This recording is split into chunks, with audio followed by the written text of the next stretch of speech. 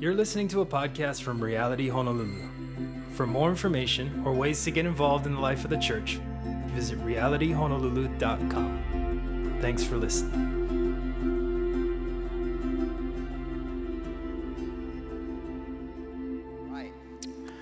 Well, today, in light of Christmas, we're stepping away from the book of Philippians just for a week or two, and going to specifically talk about why Christmas matters.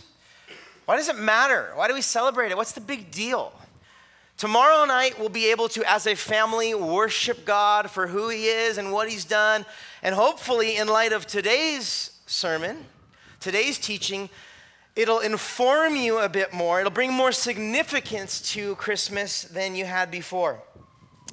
For myself, I didn't grow up in the church. I'm not a product of kids' church and Sunday schools, and my parents aren't believers. And so I didn't grow up in that. I've been saved, for a while now. But I feel like I'm only a teenager in some ways when it comes to significant holidays that you should have grown up with, whether it's Easter or Christmas. And so this is a sermon, a teaching coming from a place of almost God informing me, bringing more significance to Easter for myself, and hopefully it will also. But it's looking at the broad scope of what has happened in the world in Scripture and then seeing the significance of the manger in the middle. Let me pray for our time today. God, thank you for the ability to gather. Thank you for the ability to have this space to meet in. Thank you for this community and this family that you have built and you are building. And the reason that we gather and that we desire to gather today is to hear from you, to learn of you, to learn more about you. Holy Spirit, would you direct our time? Would you guide and give me your words to speak, to help me communicate clearly the significance, the pivotal role and significance that the birth of Christ is for the entirety of the world in all of history. So God, we give you this time and ask that you'd have your way. Pray this in Jesus' name, amen. Well, there's a few accounts of the birth of Christ. One of the main ones that we'd go to is the book of Matthew, the Gospel of Matthew. The very first and second chapter, it speaks of the birth of Christ. And interjected, Matthew 1:21, it's an angel speaking to Joseph during a dream. And this one verse is where we're going to springboard out of for the rest of our time. But this angel is speaking to Joseph because Mary is all of a sudden become pregnant. Joseph and Mary are not married at this time. They haven't done anything. It's just miraculously happened. And Joseph is like, uh-oh, what's happened? How did Mary get pregnant? And he's secretly trying to do away with the upcoming marriage and discreetly and secretly kind of trying to deal with it to not bring Mary shame.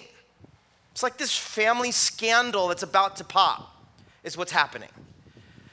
And an angel of the Lord comes to Joseph in a dream as Joseph is wrestling with what to do. And an angel speaks to him and he says this. This is part of what he says. In verse 21 of Matthew 1.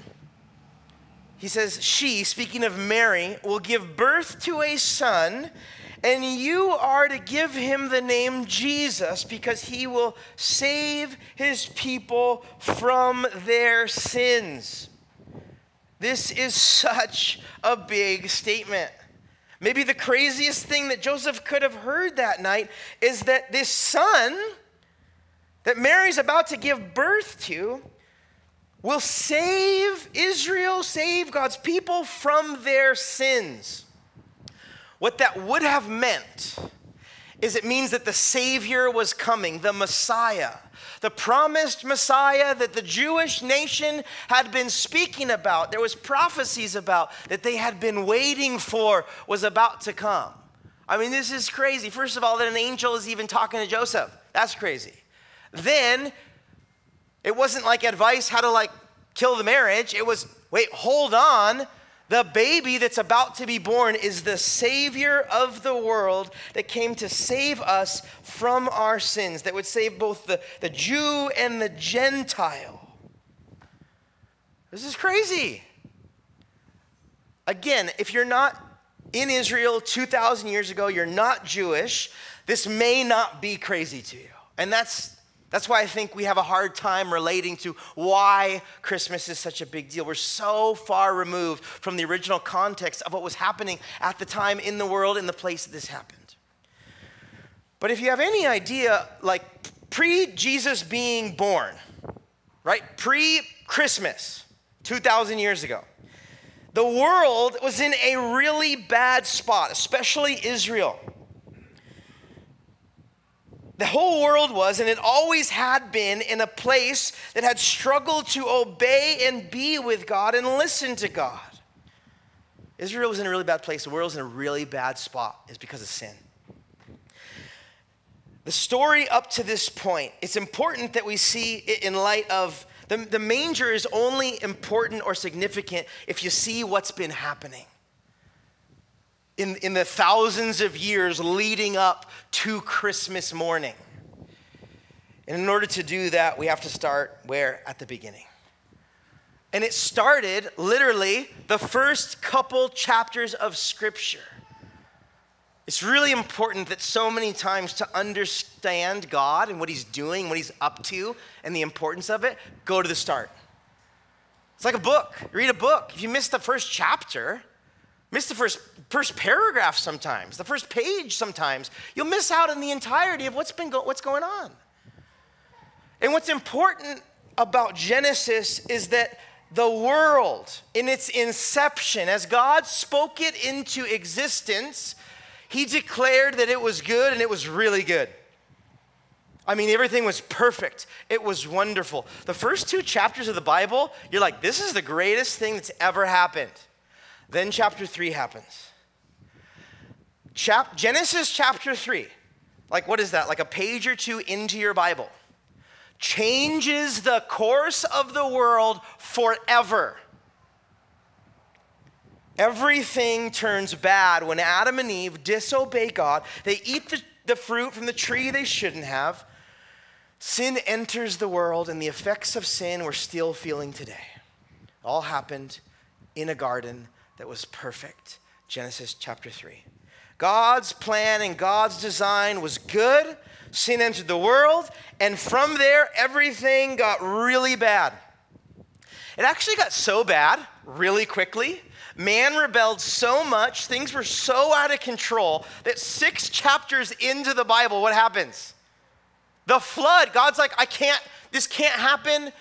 Everything's being ruined. People are killing each other and murdering each other. I mean, this is out of control. And God starts over, essentially. Noah, his immediate family, all the animals, the ark, that's where it's from, right there. 6 chapters in, it gets really bad, and God starts over. Besides Noah and his immediate family, everything is a clean slate. What happens is it doesn't take too long for Genesis chapter 11 to happen. The Tower of Babel, right? And instead of worshiping God and using their resources to worship God, humanity builds this amazing tower to worship themselves in essence. God scatters everywhere, everyone all over the earth, because they were worshiping themselves rather than worshiping God. It's just like God's plan to start over didn't work. Sin is continuing to invade this perfect place that he has made. Genesis chapter 12. I won't go through the whole Bible like this, by the way. I know you're like, dude, what are you doing? You're like 12 chapters in. We're almost... I won't. I'll speed up really quick. For those of you who know the Bible, you're like, there's a lot left. Genesis chapter 12 is a big deal. This is where God, through Abraham, it's called the Abrahamic covenant. It's God told Abraham that he, through his family, would make people that would be different from the world. That people would eventually be the nation of Israel. And the nation of Israel would come out of Abraham. The Abrahamic covenant in Genesis chapter 12 we see a turning point where instead of the whole of humanity, much of the Bible is concentrated on one family and their offspring, Abraham, Isaac, and Jacob. And the nation of Israel starts to form through this family. And the book of Genesis ends with it highlighting Joseph, one of his sons, Jacob's sons, that finds favor in Egypt, but ultimately what happens is at the end, Joseph has a lot of favor with the Pharaoh at the time, but the Pharaoh at the time is no longer in power. A new Pharaoh comes. He says all these Israelites, these people that are different from us, from that different land up north, is going to be trouble for us. And so the children of Israel, Abraham's offspring, the people of God, get enslaved.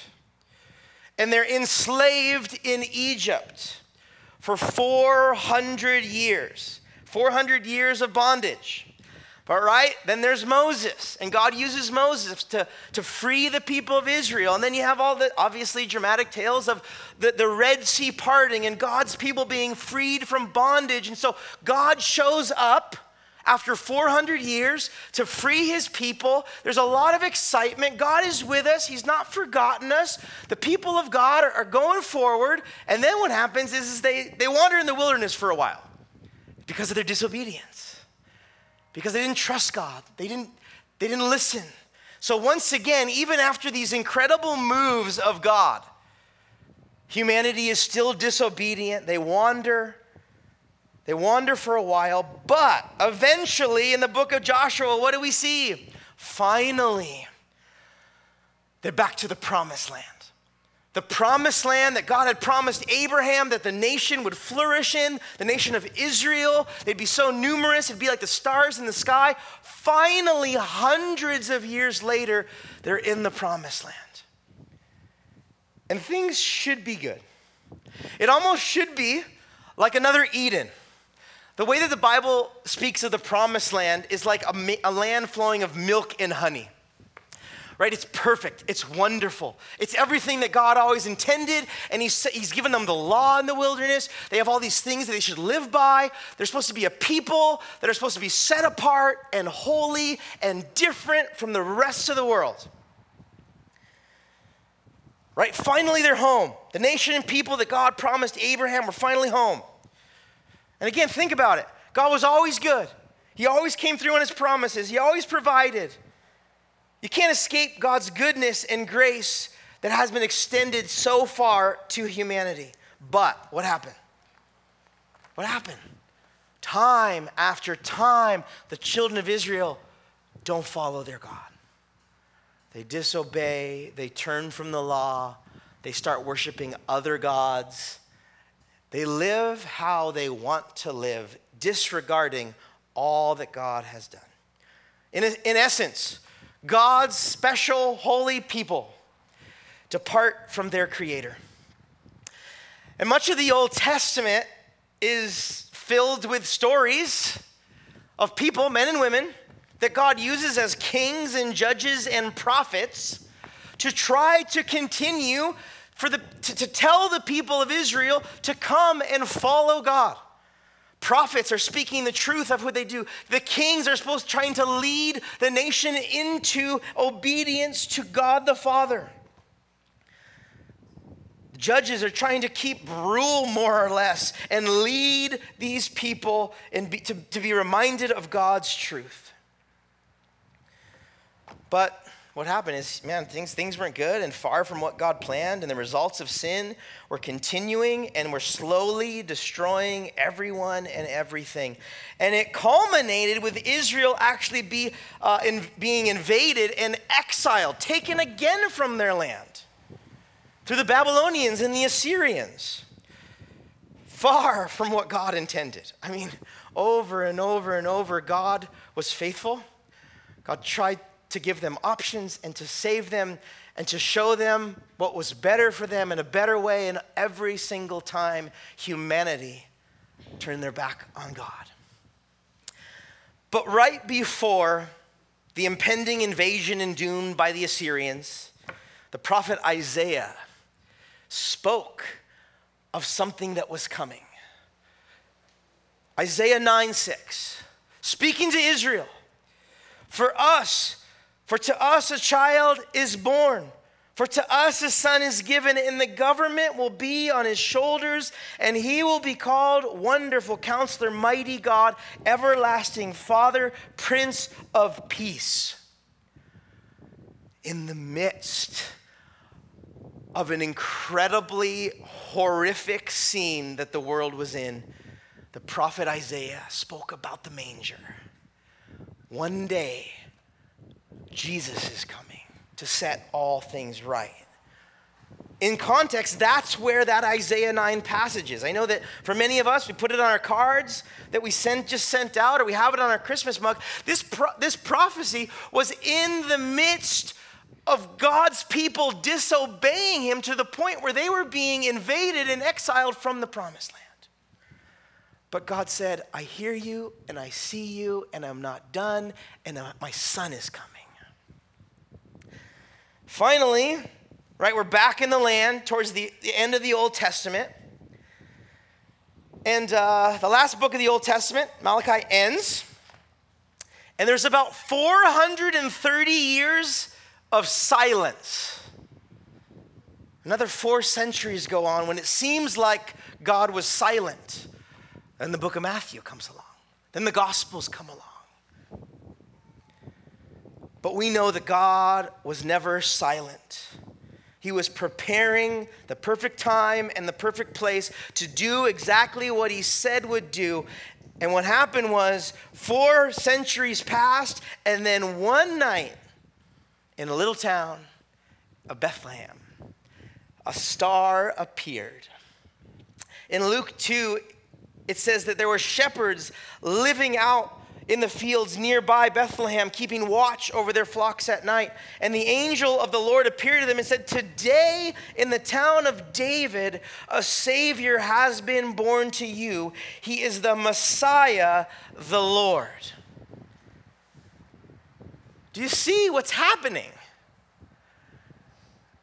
It's not just a big deal that God would humble himself to the point of a baby and be born in a manger. That's significant. But do you see how significant it is to the nation of Israel and to the world for all that's been happening?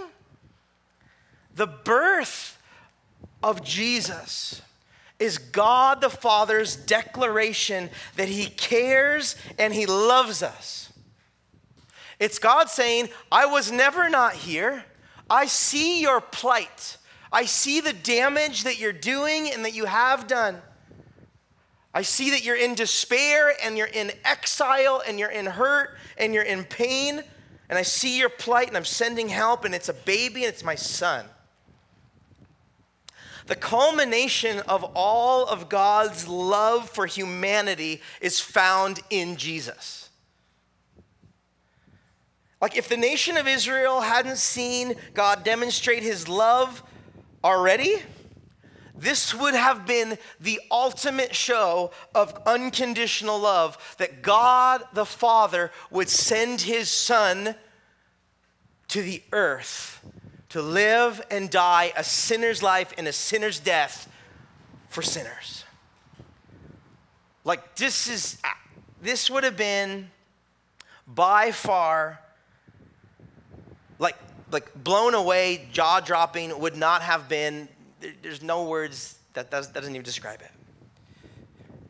And what we see is what God always intended to do. John 3:16 and 17, you guys know this. For this is how God loved the world. This is how he did it.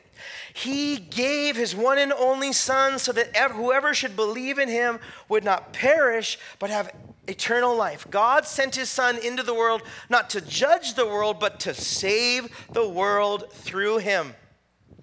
God sent his Son to rescue us and free us.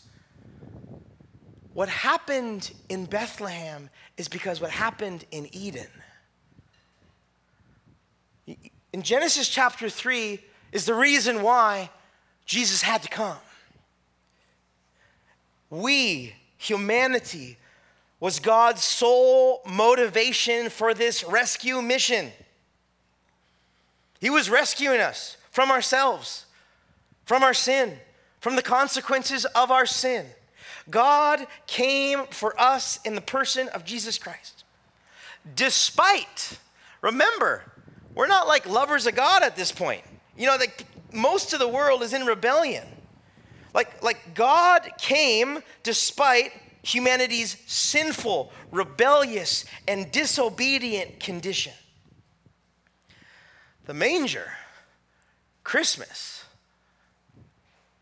was the turning point in the entire story of the world because it told us that the cross was coming, that help has come, that God has sent his own son.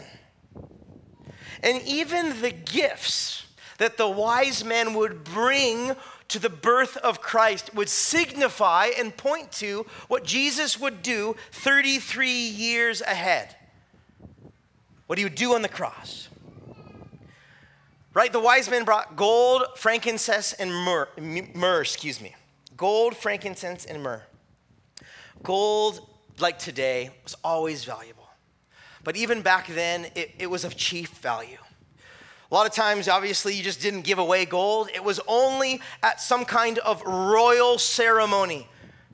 Giving gold to someone as a gift was only befitting for a king. That's why the wise men knew that this wasn't just any baby. This was the King of Kings. This was the Lord of Lords. This was the Savior, the Messiah of the world. Frankincense many times was used in ceremonial worship due to its pleasant aroma. And so when there would be worship of God, they would have frankincense burning around, and it would be like a sweet aroma to God as an act of worship. And so they brought frankincense as a way to say, you're deity, you're God. This is a sweet smelling aroma to you as an act of worship. But what's most important to note is myrrh was a spice that was used heavily. It was a key ingredient in the burial process in the Middle East at that time. So the embalming process, the burial process, when someone died, a key ingredient to that ointment, that salve that you would put on the body would be myrrh. There was other uses for it also, but if you gave someone a gift of myrrh, it would have been a little strange.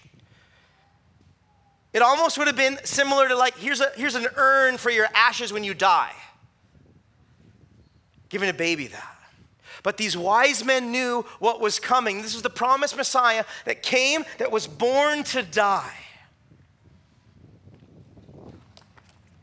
The book of Hebrews speaks of this. Hebrews 2, 14, 15, and 17 says, because God's children are human beings made of flesh and blood, the Son, speaking of Jesus, also became flesh and blood. For only as a human being could he die, and only by dying could he break the power of the devil who had the power of death. Only in this way could he set free all who have lived their lives as slaves to the fear of dying. Therefore, it was necessary for him to be made in every respect like us as brothers and sisters, so that he could be our merciful and faithful high priest before God, that he could offer a sacrifice that would take away the sins of the people. The cross of Christ at Calvary, the place of the skull, Golgotha. In other words, Calvary, the place right outside the city walls in Jerusalem where Jesus was crucified. And the subsequent resurrection from the dead was the completion of the mission that Christ was sent for some 33 years earlier. What happened in Bethlehem was always pointing to what would happen at Calvary. The goal, the prize, the reason why God would do that was to restore a relationship. He made man and woman in his own image. He desired to commune with them. Sin broke that relationship. Sin and the effects of sin is constantly separating us from God. What Jesus did by dying in our place, forgiving our sins, taking away our sins, was that it restored once again humanity's relationship to a holy God. Because 2 Corinthians 5 would say that Jesus took our sins upon himself and he gave us his righteousness. He gave us right standing before God because of what he did on the cross, so that we could be with God. That is the gospel. Why did Jesus die on the cross? To forgive our sin. Yes, but what was the purpose of forgiving our sins? So that we could be with God. God has always been trying to get us.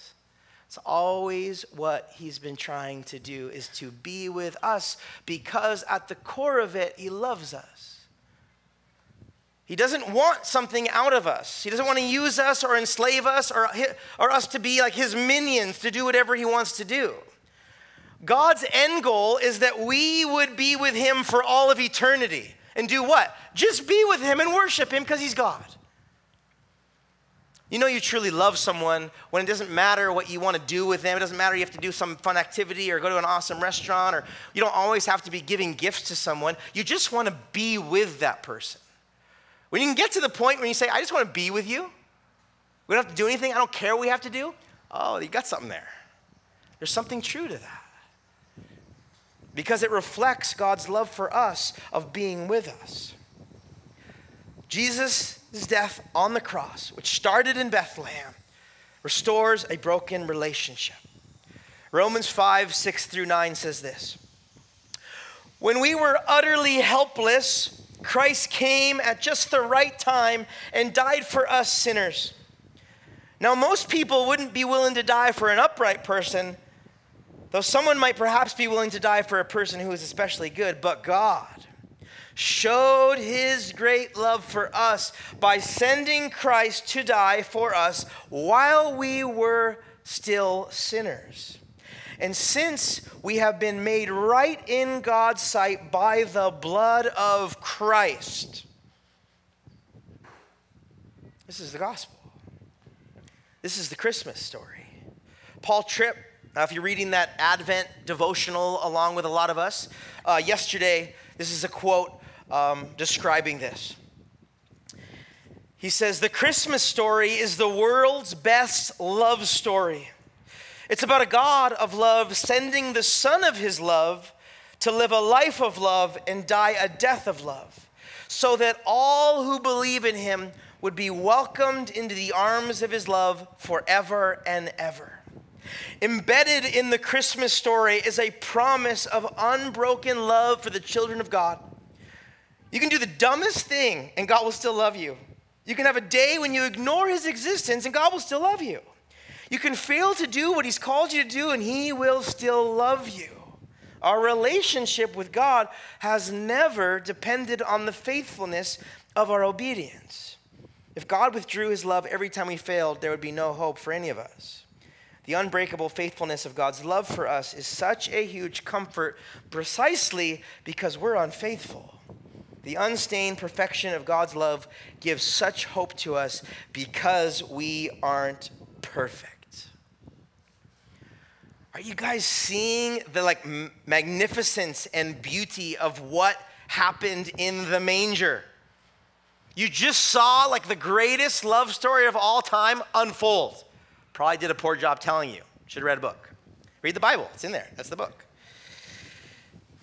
Christmas is so much more about happy birthday, Jesus. Yeah, it's his birthday, sure. He was born in a manger. But it is the pivotal moment in history that connects to Eden and points to Calvary. Without it, sin is still existent. Without it, we're still in our sins. Without it, we are still far from God. I don't know about you, but one of the scariest things is thinking about being lost at sea. I'll take a centipede, I'll take a spider, I'll take the dark, I'll take a small space. I'll take it.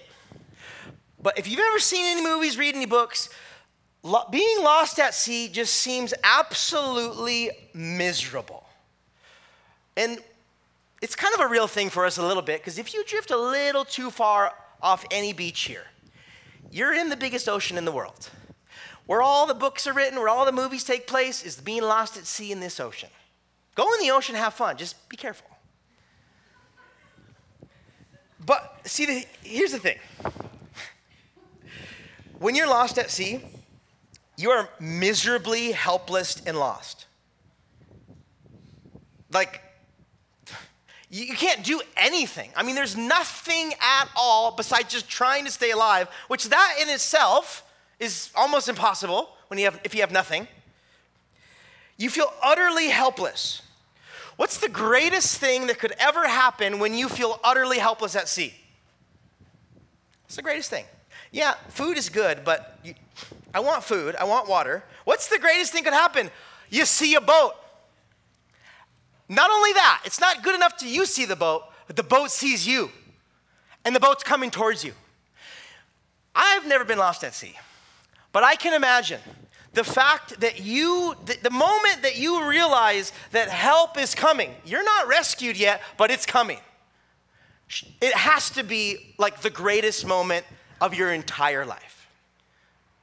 That moment is like the manger for humanity. We're not saved yet. The cross hasn't come, but the boat has arrived. We were utterly helpless apart from God, completely in our sins, couldn't do anything, dying slowly. But then Christmas came, a baby in the manger, God. I was like the boat. Okay, but what's better than the boat coming? What's better than even getting on top of the boat when you're lost at sea? I'm going back to my analogy. The reason why you want to get back on the boat, you don't only want to get back on land, you want to go home. Like all that you're thinking about, right, is like, I want to go home and be with my loved ones or my family or whoever you're not with. Home is like with the people you love is the goal. When you walk into your house or however your rescue happens at sea, your fake rescue right now, that is like our cross. Like when Jesus on the cross would say to Telestai, it is finished, like your sins are forgiven for good, that is the moment for, say, you would walk into your home, that you are finally, once and for all, rescued. Eden connects to Bethlehem, which points to Calvary. The cross is the end goal. Being with God is the end goal. The cross was the means to do it. The birth of Christ had to happen in order for that to take place. Colossians 1:13 and 14 says, "For he has rescued us." He even uses that word there. "From the kingdom of darkness, and he's transferred us into the kingdom of his dear Son, who purchased our freedom and forgave our sins." You see, Christmas is for us. It's when hope arrived. It's when joy was restored. When we were utterly helpless, it's when the boat came. Tomorrow night, as we worship as a family, if you're gathering with us for that, I hope that this will make you just sing a little louder. I hope that it'll well up a bit more worship.